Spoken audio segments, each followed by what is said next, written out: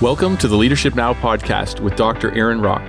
Aaron has served as a pastor, chaplain, professor, writer, and speaker, and he has a keen interest in helping other Christians to think Christianly about all of life.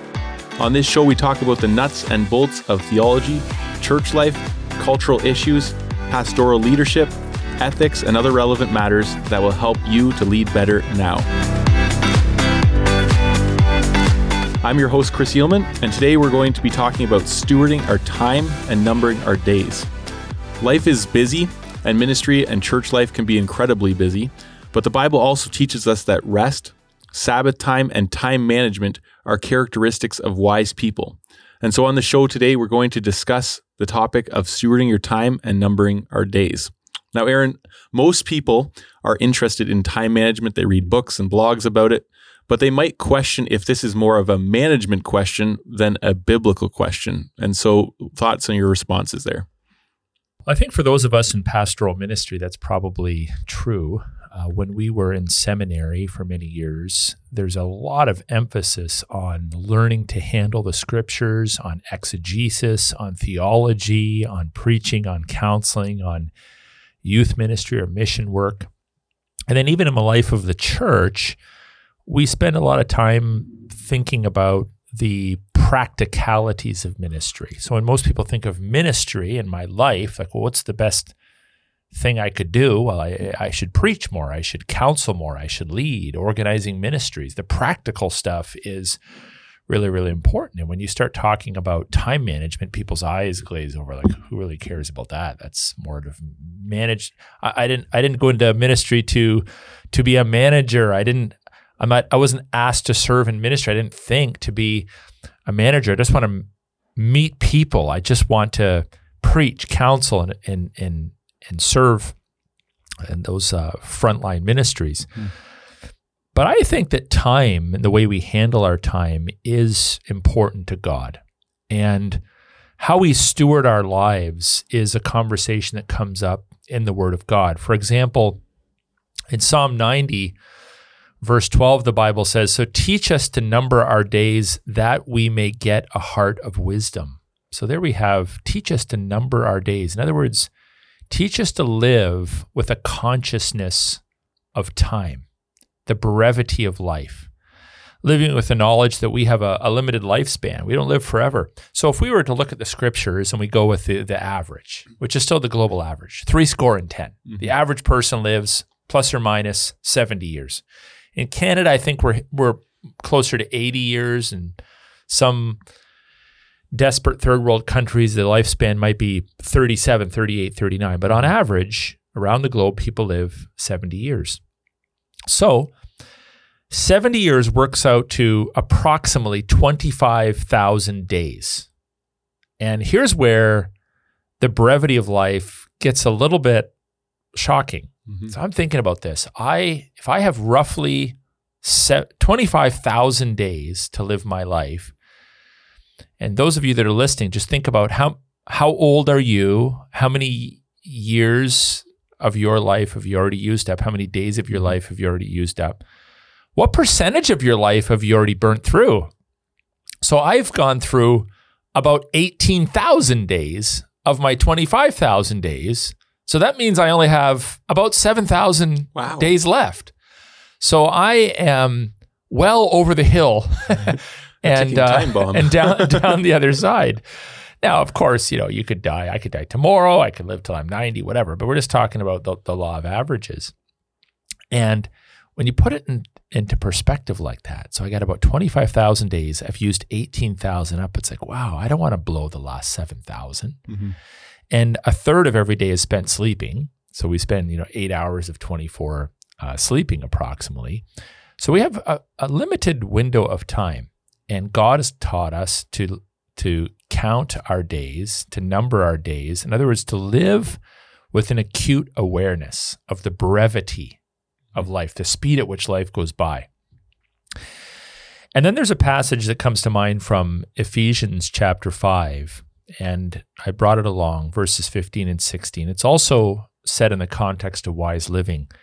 Look carefully then how you walk, not as unwise, but as wise. Like, well, what would be What would I assume to be the next statement that Paul's going to make there? If I want to live wisely, here's what he says, making the best use of time because the days are evil. So, based upon that passage in the Psalms and Ephesians, we can conclude that a wise person will number their days, will live with the knowledge of the brevity of life, and will make the best use of their time. And then just more broadly, when we look at the Word of God and we look at laws pertaining to Sabbath keeping, instructions pertaining to rest or Sabbath keeping, instructions like we see in the Proverbs 19:5, to avoid idleness, lest we be hungry, instructions to study the Word of God. These are all time-related commands. These all take time. Study takes time. Idleness is a sin because it's a waste of one's time. Sabbath keeping requires us to pattern our lives according to time. That principle of 1 and 7. Rest requires us to withdraw from work. Work requires us to withdraw from rest. So the Bible actually has a lot to say about time. We are creatures of time. God is not constrained by time, but we are limited, finite creatures, and we need to think about how we use our time. So without question, wise people who understand that they are stewards, not owners, will make an effort to steward their time. It doesn't mean we're going to calculate every second, but we need to have a general grasp of how our days, our weeks, our months, our years, our decades are being spent. And when we go to bed at night, we need to be able to say, I feel that I used my time productively. Otherwise, we're poor stewards. We're wasting this resource. Think of time as a resource, a gift. Yep. We're wasting this time or resource that God has given to us. Yeah. A lot of people compare time to a resource like money, and there's ways that you can waste your money and you're not even aware of it. So maybe if we think of time as a resource, what are some of the key and most important or significant time wasters? Now, of course, the difference between money is we can print more. Yes. We can dig up more gold. Yeah. We can get higher paying jobs. We can accumulate, but you can't roll back the clock. So I've been kicking around this planet for 50 years, and I can't go back to my 49th, 48th, 47th birthday. There's 50 years behind me now and roughly 20 ahead. So it's limited. It's in short supply, and I need to think about what are some areas of my life that I might be wasting my time in. So what I want to do is I want to talk first of all to pastors. And the reason I want to talk to pastors, elders, church leaders, church staff, just to identify what I think are some time wasters in ministry, is because in many ways we set the pace for other believers. The way we spend our time communicates to other believers who are looking to us for direction how time should be spent. Now, presumably we all know that there are certain sinful activities that we shouldn't be spending any time on. I'm not going to address those. I just want to point out that many of the things that we spend our time on may be good, but maybe in excess. We want to strive for balance. In modern ministry in this century, in this generation, there are, I believe, a lot of unnecessary distractions in ministry that waste our time. So these are not bad things in and of themselves. I'm not against these things in principle, but it's not a bad idea to assess once in a while, how am I using my life in relationship to these things? So let me just identify some so we can kind of put them on the table and think through them. So the one that comes to mind is communication tools. Unlike people serving in vocational ministry 70 years ago, we have a plethora of communication tools at our disposal. We can text one another. Some people use WhatsApp, Telegram, Signal messaging, Facebook Messenger. We obviously have emails, text messages, good old-fashioned phone calls. A multiplicity of communication tools are at our disposal. You know what? Many people are connected to 3, 4, 5, 6 of those. So you're in your office. Ding, you're getting Signal messages. Ding, you're getting Telegram messages. Ding, you're getting Messenger messages. Text messages are coming in. Emails are coming in. You can burn through an entire day just responding to messages from people. In the old days, and many of those messages are good and necessary, but in the old days, we had to be a little bit more selective in how we communicated. We had to write a letter by hand or type out a letter, put it in an envelope, put a stamp on it. Maybe some of the younger generation don't even know what that is. Put a stamp on it, write out the address, postal code, put your return address, go to the mailbox. So you didn't just write letters indiscriminately. But now we live in a culture where, if I have a thought that crosses my mind, I better text Chris. I can just text him. Mm-hmm. And when we're in relationships with hundreds and hundreds of people, that can become overwhelming. So I believe it's important to limit our communication tools and limit the times of day when we respond. We don't have to respond to texts within 15 minutes. We don't have to give everyone our phone number. We don't have to respond to every email. Mm-hmm. We don't have to respond to we don't have to sign up for every communication tool. I'm often asked to join chat groups, on Signal or whatnot. Mm-hmm. I leave most of them behind because no matter what you say, okay, this chat group, let's say it's for senior pastors that want to discuss pandemic responses. Inevitably, it turns into, hey guys, would you mind promoting my conference? Would you mind reading this book? Hey, what do you think about this? Hey, did you hear about that? And you're in all these chat groups and there's always messages coming in because people don't stay true to the founding purpose of the chat group. And it's exhausting. And at the end of the day, I didn't even get my sermon started. Just responding to communication. So I think it's important to limit that. Social media, great ministry tool to speak broadly to a broad audience. We can use it, but we can overuse it. Mm-hmm. And then, of course, social media surfing, sort of the entertainment side of it, watching reels, checking out people's profiles, whatever it might be, can burn through a ton of time. Mm-hmm. So I would just say, if I come across a pastor that seems to know every public scandal that's going on in Christendom, that knows about every church split, that's up on every theological dispute, I would ask the question, is this person really using their time wisely? Like, there should be a lot of things we don't know about. It's proof that we're in the books, we're focusing on people, we're doing the main things.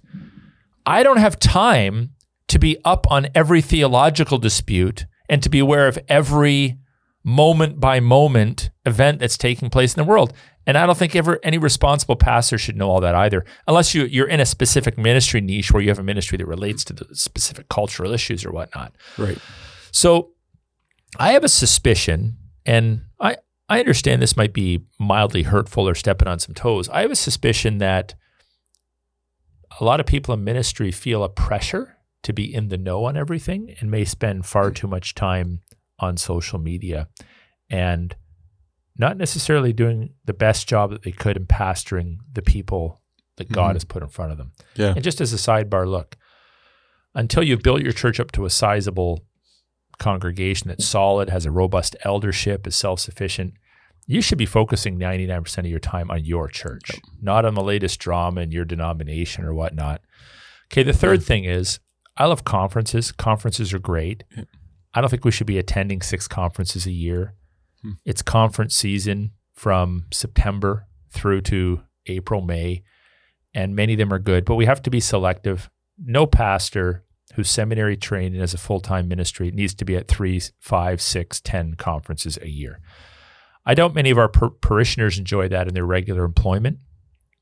A month in the job and half a week away at a conference. So we need to limit the number of conferences we go through. Again, they can be great, encouraging, but we have to have time in our schedule to focus on our primary duties. Sabbaticals. I remember years ago, the church encouraged me to take a sabbatical.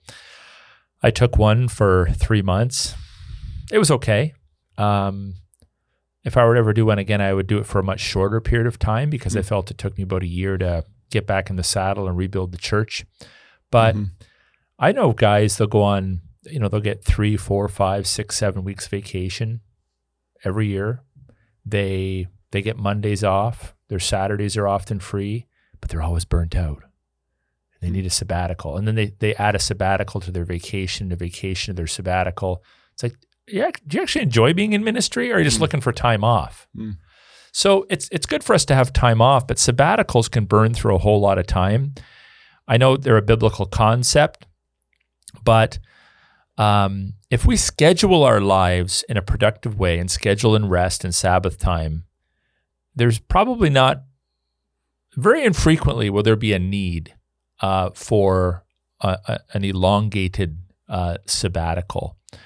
So, the whole thing, thank God it's Friday. Yeah. For people that don't really like work, they don't have a redemptive view work. Thank God it's Friday. They work Monday to Friday. Thank God it's Friday. I'm living for the weekend. You say pastors, it's thank God it's Monday. Yeah. Well, pastors shouldn't be, thank God it's sabbatical time either. I mean, if you need one and it's necessary, fine. I'm not opposed to it. But I sometimes get the feeling that guys want to be away from their churches. They want to retire as soon as possible. They want any excuse not to be around. And I know ministry is stressful. I have proof of it in my thinning hairline. But we can do too much of a good thing. Not bashing sabbaticals, but we can do too much of a good thing. That's right. Here's a fifth one that comes to mind. Outside speaking engagements. As a pastor, the older you get, the more refined you get in your views. There's going to be opportunities, presumably, that open up for you to speak at conferences, other churches. And also, if you're part of a network, it just might be a good thing on occasion to speak in other sister churches. But we have to limit those. And I know all of you pastors that are listening, you're awesome. And you're the best preacher around, and everyone wants to hear your sermons. And God forbid that other churches don't have the opportunity to enjoy a piece of you. But if you're a shepherd of your flock, I'm not sure it's the best use of your time for you to be leaving your flock monthly to collect an honorarium at another church and fill another pulpit. Once in a while, it's okay. The older I get, the fewer outside speaking engagements I actually take because I want to be with my flock. I want to minister to my people. The grass is not greener on the other side of the fence. And while there's opportunities for that, I would suggest come up with a number and limit it to that. I'll speak in another church twice a year or something like that and limit it to that. A sixth time waster for many people in ministry are the various networks and denominations or fellowships they're a part of. Now, we are truly a non-denominational church, but we've been part of a couple different fellowships or networks over the years.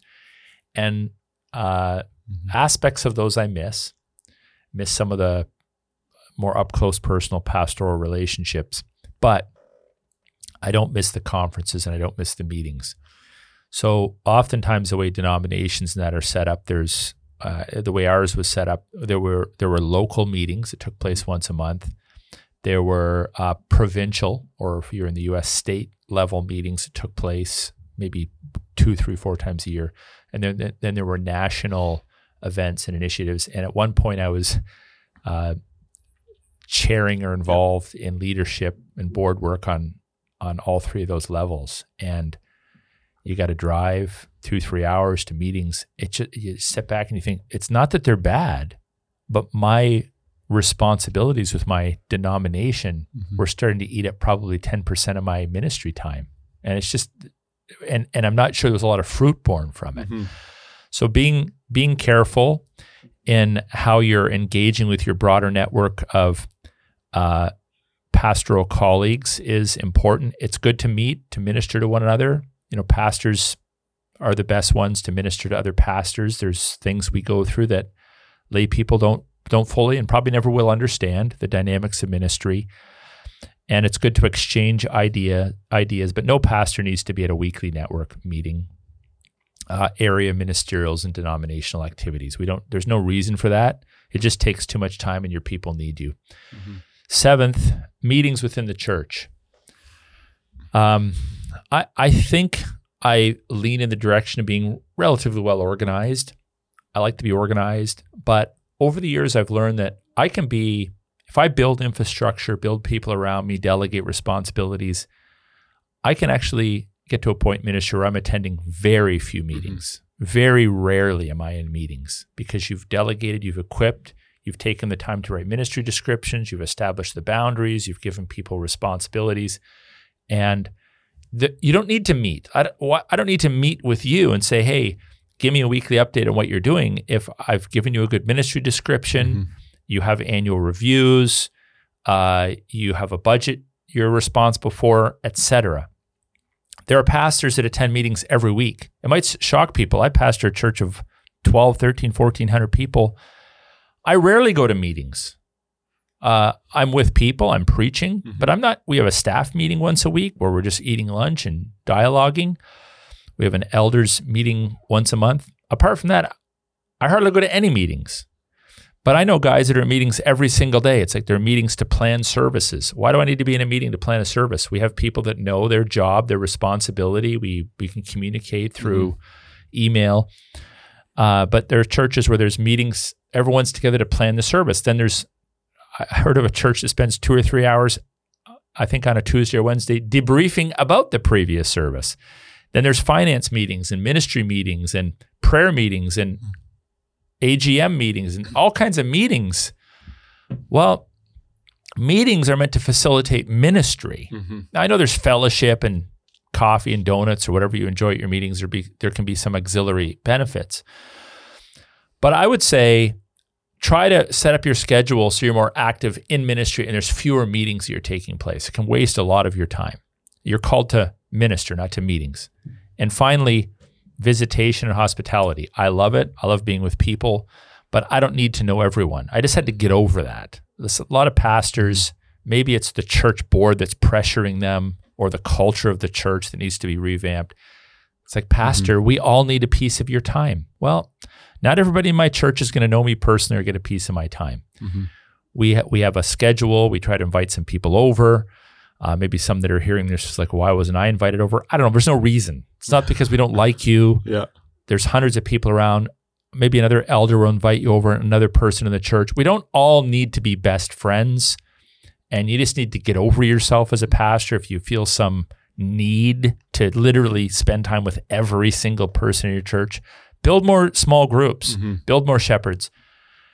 Visitation and coffee and donuts, even these long lunches. I used to go for lunch with a lot of people.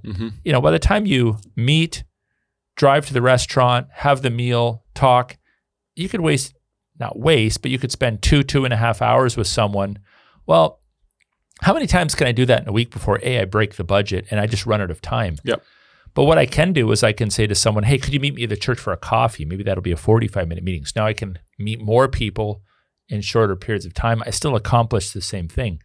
So those are some things that come to my mind that I've had to learn. And I've had to learn some of these the hard way over the years that pastors, I think, need to think through. And then through their example, set an example for the people that are following them, the people that are in various other areas of ministry.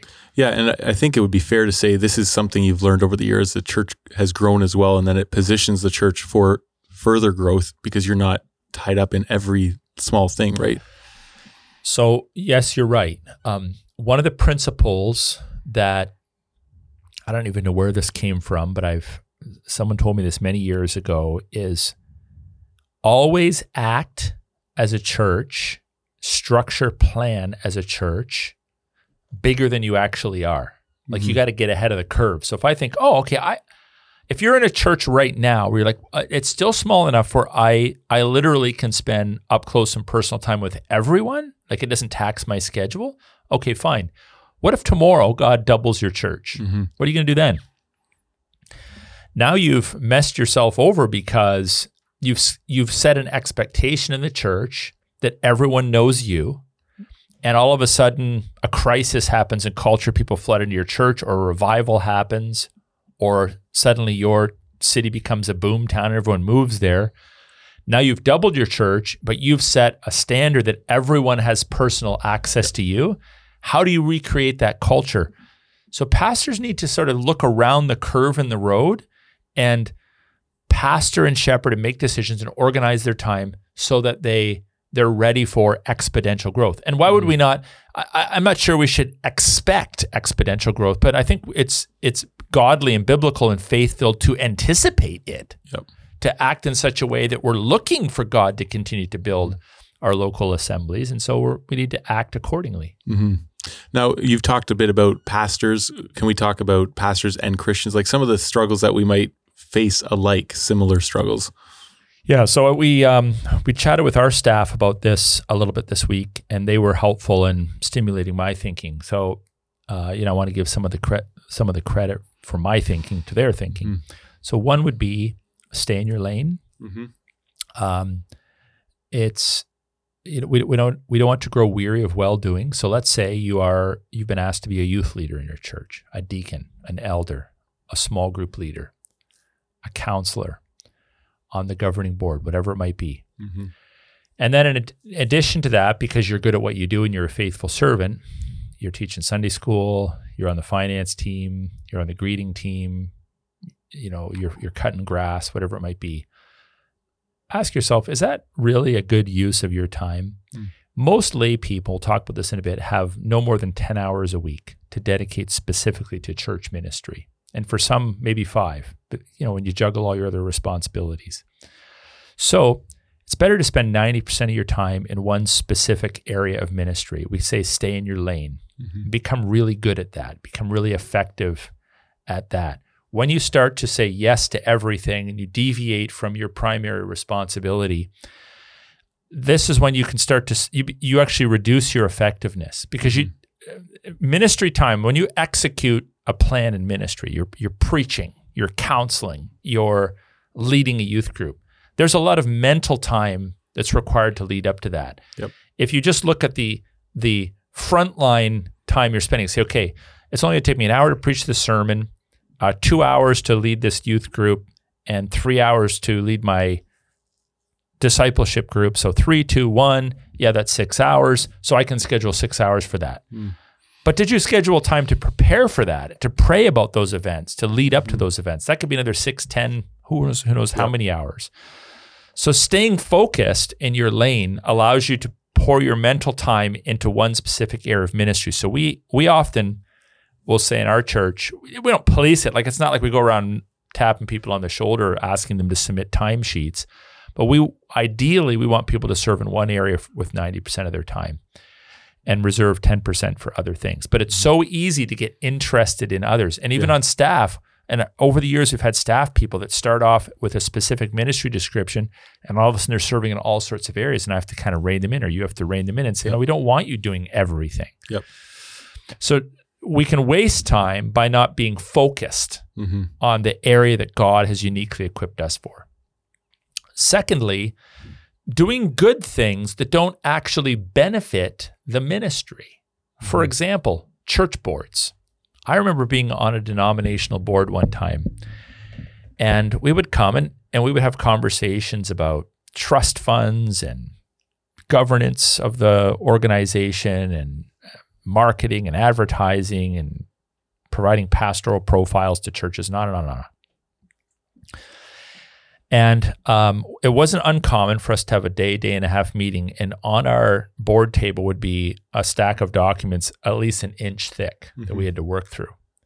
And I remember at one point I put my hand on these documents and I said to the other board members, can I just ask a question? How much of this conversation, how much of these conversations that we're having are actually translating into hands-on ministry? And it was kind of silence in the room, as I recall, for a period of time. And I don't recall exactly where the conversation went. I don't think it was super productive. But let's say you're a detail-minded person. You are you like things perfect. So in your church ministry, you got your constitution, your sub-constitution, the footnotes to the constitution. You got documents and policies for everything, and you love writing policies. You have files and files and files of procedures and all sorts of stuff. Well, I think many churches don't have enough of that. They sort of fly by the seat of their pants. But I'm speaking to those that may have too much of that. You can get so bogged down in maintaining those structures and maintaining all that organizational detail that you literally lose sight of the people God has put in front of you. So one of the illustrations I use with the staff is sometimes we just need to do high-end ministry. We don't have time for the detailed work. So suppose I go home and I look at my garage, and my garage is just a mess. There's tools everywhere and stuff thrown around. I just need to tidy it up. Well, one way of thinking might be to say, okay, I'm going to start with the corner and I'm going to make this 1 square foot of my garage absolutely perfect. And then I'm going to move to the next square foot. Then I'm going to move to the next square foot. And let's say it's 800 square feet. Well, that's a lot of time to get every square foot of that garage perfect. It's better to go in and do a general cleanup. Sometimes that's all I have time. Just throw a few things up on the shelf, put it away. Then maybe I can go back another day and do a little more of a detailed cleanup. And if I have excess time, then I can do that real detailed, down to the square foot kind of tidy up and clean up work. But the fact of the matter is sometimes you don't have any more time than just the general cleanup. And often in ministry, when ministry's busy, that's all you have the time for. And frankly, at the end of the day, it's sufficient. So as we add detail to our churches and structures, sometimes we have to remove it. Otherwise, we end up accumulating generations and generations of policies and detail and administrative headaches. Or you can't move forward. There's just too much bureaucracy in the way. It's like if the average family goes out every week and buys groceries, and most of it's consumables, but there might be cleaning products or whatever in there, and then you're ordering stuff online, and then you're maybe buying new furniture, and you're bringing material into your house, consumables, non-consumables. You're bringing material into your house. Let's say in a given year, you bring in an additional 1,000 pounds of material objects into your house. Well, if you're not at the same time throwing out 1,000 pounds, eventually your house is going to be filled to the brim. And using that illustration with regard to organizational structure in the church, it's important for us to be organized. But if we keep adding detail, adding layers of bureaucracy, adding layers, it's like the government. There's so many details. It's not that in and of themselves they're bad, but there's so many details and regulations. It feels like you can never get ahead in life. And a lot of churches are bottlenecked on administrative detail. So stepping back and saying, look, what I'm doing right now, whatever I'm required, the report I'm supposed to write, the procedure I'm supposed to follow, the process, is it actually necessary? Is it actually helpful? Or is it maybe necessary for me to simplify my ministry to save time to do the stuff that really matters? Another area that wastes time is when you're unsure about the expectations for your area of ministry. So we spend quite a bit of time in our church, and we've learned there's some others, and hopefully we can teach younger and newer churches this as well. We spend a fair bit of time at the beginning when someone's coming into an area of ministry. Generally, it's in writing. There's a ministry description, or there's a conversation that says, okay, here's the purpose of the ministry. Here's your general responsibilities. This is the person you are accountable to.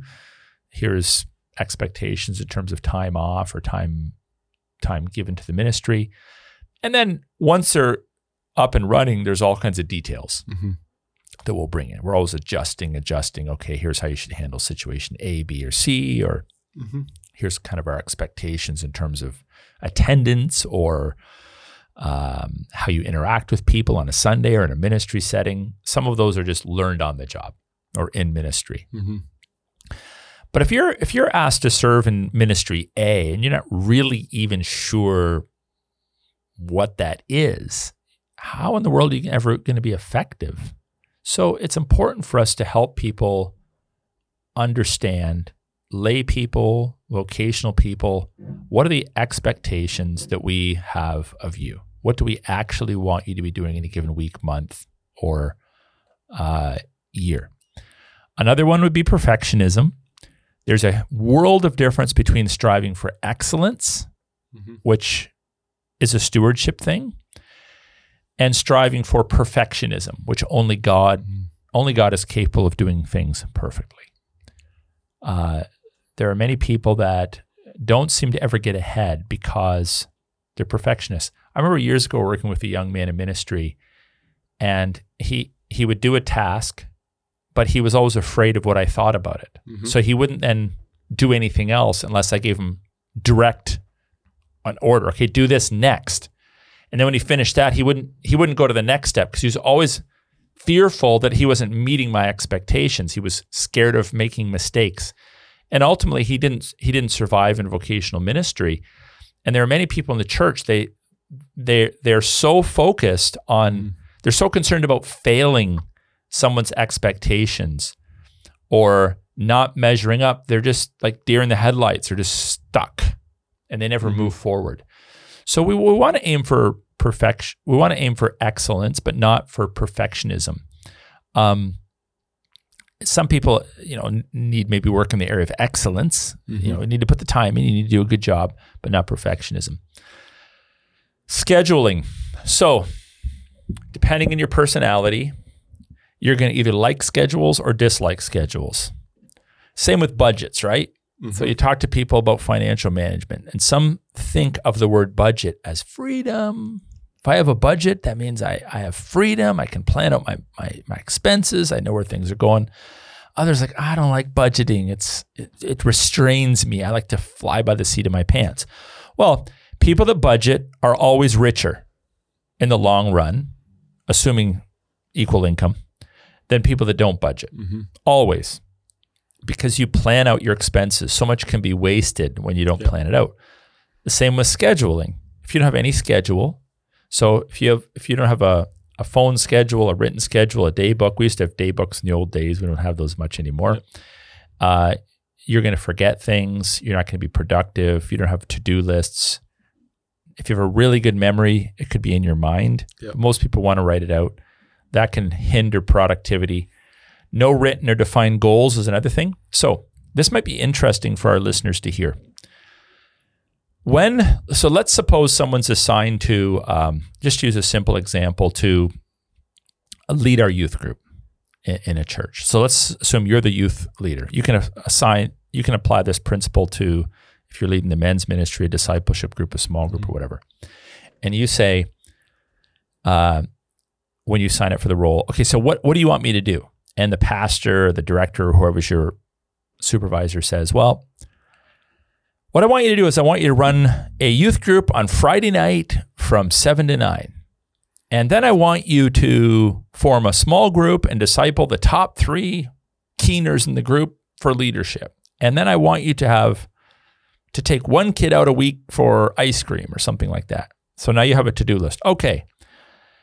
I run the discipleship group, I plan the Friday night youth group, and I then take a kid out. Okay, that's a mistake. That's a mistake, because what you're saying to the person then is, what I really want you to do is run the following programs. Run the same plays. Well, what if culture changes, time changes, Friday nights are no longer conducive? What if time changes, culture changes, and taking a kid out by himself for whatever reason isn't appropriate? Whatever it might be. Now, chances are, to use those examples, those are going to be more or less effective over a lengthy period of time. But there's going to be situations in life where a ministry that works in this generation or this culture doesn't work in the next. You're probably not going to be running a Friday night youth group if you plant a church in the Middle East in a closed access country that's ruled by Islam. You're going to have to figure out different ways of ministering to youth. So we don't, with our ministry leaders, instead of saying, well, we want you to set goals in terms of programs, what we prefer to do is we talk about outcomes. And each of our leaders, high-end leaders, is required to annually submit a list of outcomes to their supervisor. And then their programs all exist to meet those outcomes. The programs don't exist for the sake of programs. The programs exist to meet outcomes. So outcomes, as opposed to, Friday night youth, kid out once a week, run a discipleship group, would be, I want to disciple 3 young people this year. I want to broadly minister the word and create a time of fellowship for our youth. That's your outcome. That's measurable. And then what you do is you program to meet that outcome. Now, it might mean that you still do those 3 things: the youth group, the discipleship group, the time away with the youth. It might mean that you say, those are the best vehicles where I can accomplish these outcomes. But you keep the outcomes in mind, not the program. So churches aren't about programs. It's not like the coolest churches are the ones with the most programs. The coolest churches, if you want to call them that, are the ones that are discipling people, teaching them the word, and equipping them for hands-on ministry, etc. Right? So being outcomes-oriented instead of program-oriented is important.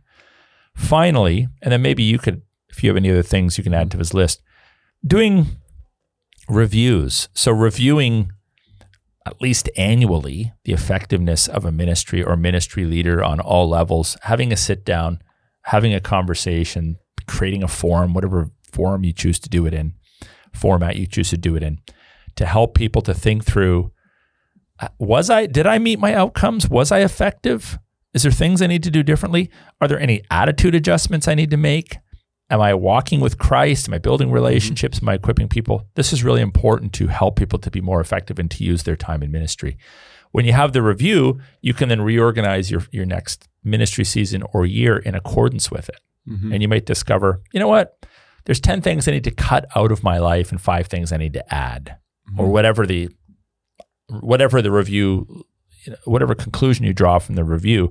It's about helping you to adjust so you can be increasingly effective.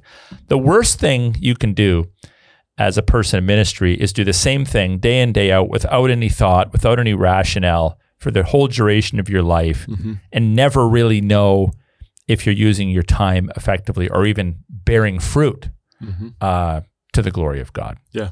That's good.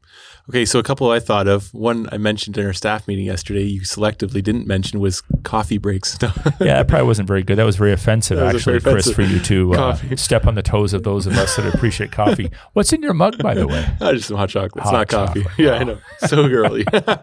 One of the things, again, this might not hit a lot of listeners, but I know a waster of time for me is when I feel the need to read a book completely. So you start a book, and then you're like, I have to finish it. It's like, well, no, you don't have to finish it. There's no rule. That's immoral. Are you talking about the Bible? Or? No. Of course, the Bible I'm reading. But you start a book, and I won't mention titles lest I offend people, but that could be one.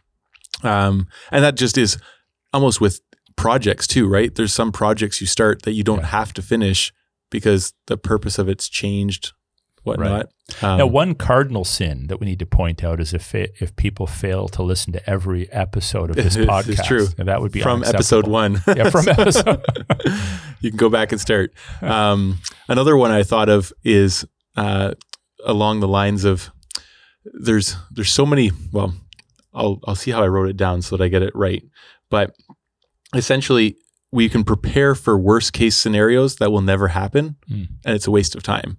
So the last few years, some worst case scenarios in some ways have happened. But for example, if I'm spending every weekend building a bunker under my house, it's probably not the best use of my time. Plus, it's not going to work very well. Right. But that kind of thing. So what would be the application of that in ministry, do you think, where people are serving or building aspects of a ministry that don't actually, that probably aren't going to be very helpful? Like what comes to my mind again is kind of the bureaucratic regulatory side of ministry. So to use an example, we live in a highly permitted and regulated culture. So if you want to build a house, there's all kinds of steps you got to go through in a lot of jurisdictions to accomplish the actual building of the house. Environmental reports, permits, inspections. Now, each of those steps has a rationale attached to it. There was a reason historically why someone said we need to add this layer, this layer, this layer. But taken cumulatively, you can get to a point where it's impossible to ever get the house built because there's so many steps you have to go through. Yep. And for the sake of making the building of houses possible, sometimes we just need to shrink the regulations. And I think that takes place in the lives of some churches. Like the decision-making processes, for example, of adding a bathroom.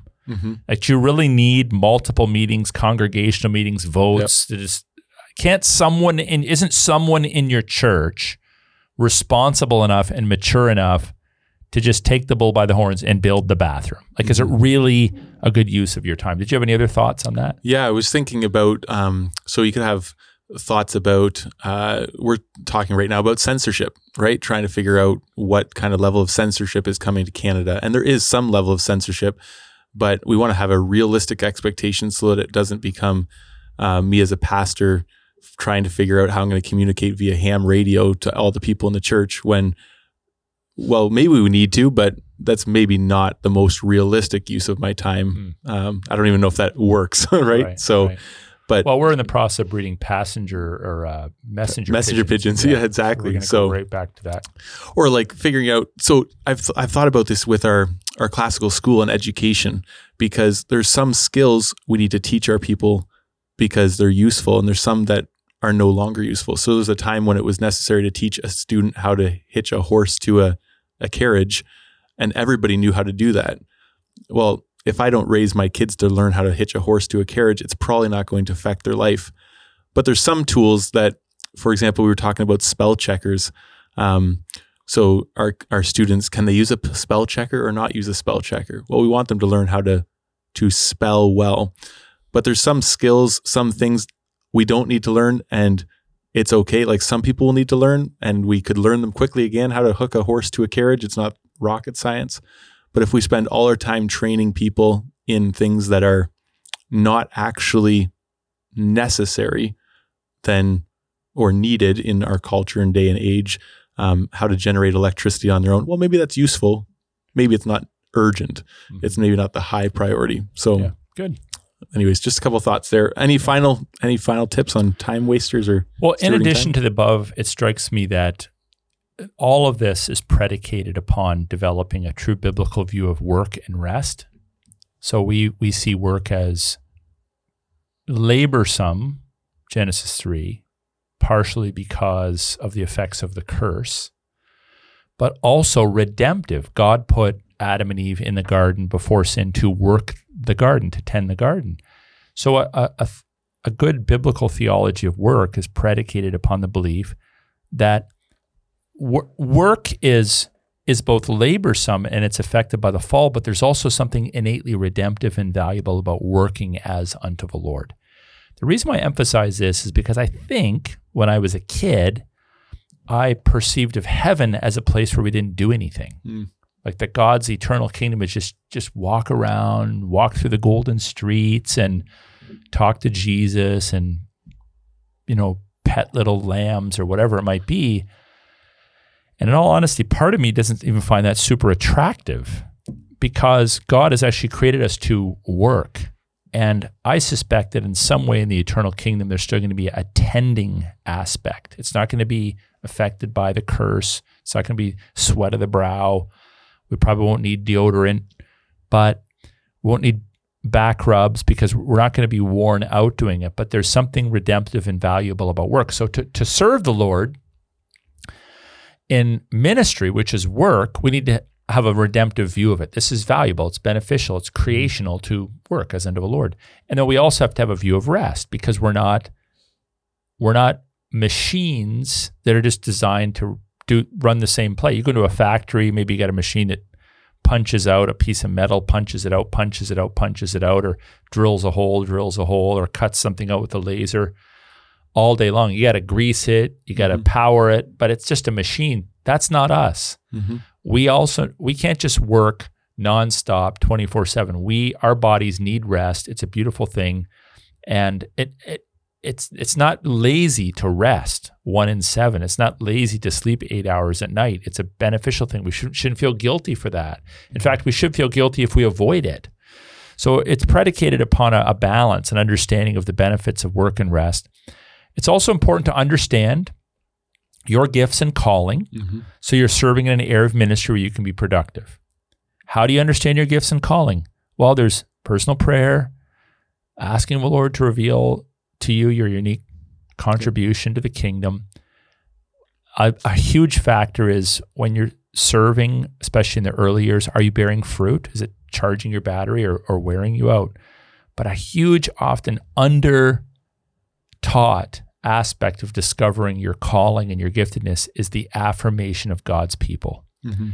If you are not affirmed by God's people as a pastor, a deacon, a youth leader, a counselor, whatever it might be, but you're affirmed in another area, that's what you should be pursuing. Too many young people, young men in particular, they self-appoint themselves into ministry. They just announce, I'm going to seminary. And we've seen this. I've seen this many times over the years of ministry. Some guy announces, I'm going to seminary. I'm thinking, okay, we didn't ask me. We didn't even have a conversation about it. If you want to spend $50,000 on seminary, no problem. You didn't ask, but I personally don't think you're cut out for it. Mm-hmm. But if you're not wise enough to even ask for affirmation from people, I could be wrong, of course, but looking for affirmation from God's people. Others, I want to start ministry ABC. You're thinking, well, to be honest with you, you're not really gifted in that area, but you are gifted in this area. So getting good input from people that love you and care for you and have seen you in action is really important. It'll save you a ton of wasted time and frustration. And then finally, I would just say make up a schedule. Think of it this way. People are like, oh, I'm so busy. Well, most people's jobs take plus or minus 40 hours a week. It's not unreasonable to expect that a person might serve 10 hours a week in their church or in their Christian ministry. It's not unreasonable then for a person to take 16 hours a week for Sabbath rest. So that's a 24-hour day. Take out the 8 hours for sleep. You got 16 hours left. So that leaves you 46 hours after you've deducted all that of waking time for travel, for family time, for work around your property, for entertainment. We have lots of time if we're living balanced lives. It's just that some people fritter it away on Reels, on Facebook, procrastinating, eating out all the time, not scheduling things. I remember someone many years ago that didn't have a lot of money. So when they wanted to buy groceries, they'd just drive to the grocery store and buy what they would need for that day. But they did it every day of the week. So at the end of the day, they were wasting maybe an hour every day times 7 days doing something that if they just got 1 week ahead, they could save all that time. So sometimes just some scheduling and planning is important and helpful. And while life is short, God does give us enough time to accomplish everything that he wants us to accomplish. Why wouldn't he? Yep. Why would he give us 3, 4, 5 assignments and then shortchange us in time to do that? So he gives us enough time. We just need to discern what is the best use of our time and then serve as unto the Lord. Yep. Well said. Good. Well, I think there's a special announcement you wanted to bring to our listeners about a book or something. Yeah. So I wanted to give a little bit of a plug for a book written by a friend of mine in this podcast. His name is Paul Dirks. He's a pastor in Western Canada, and he recently wrote a book which he asked me to review called Deep Discipleship for Dark Days. And the subtitle is A Manual for Holding Fast to What is Good. So in the book, he talks about all of the cultural issues, many of the cultural issues that we're experiencing. We have technological totalitarianism, godless ideologies, crumbling Christian institutions. It's a hostile world, and many Christians are asking, how do I survive? How do I prepare for that? So he touches on vaccines and mandates and big pharma and WEF and all these sorts of characters that are involved in controlling people and controlling corporations. But the book is not primarily about that. It's really a book about helping people to think through how they can survive and thrive in the coming cataclysm, and making sure that to use his words, your soul is secured and your integrity is intact. So if that is of interest to you, I would heartily commend that book to you. You can check out Ezra Institute's website to order the book, and hopefully it will be of benefit to you just thinking through some of the issues of the current moment. That's good. Well, and we'll try to show or throw a link in our show notes for that book as well, and that way you don't waste time going to look for it. So it'll be well good. Done. That's good. And not a moment of this podcast is wasted time for you listeners today, just so you know. That's great. We're so thankful you tuned in. Thank you, Aaron, for putting the time into organizing that and presenting it. And we hope and pray it will be a blessing to you, and that you'll just be equipped to use your time well for God's glory. Reminder, you can find this podcast over on the pursuitofglory.org website, as well as the Fight, Laugh, Feast Network and their app. And we'll hope you'll tune in next week to another episode of Leadership Now with Dr. Aaron Rock.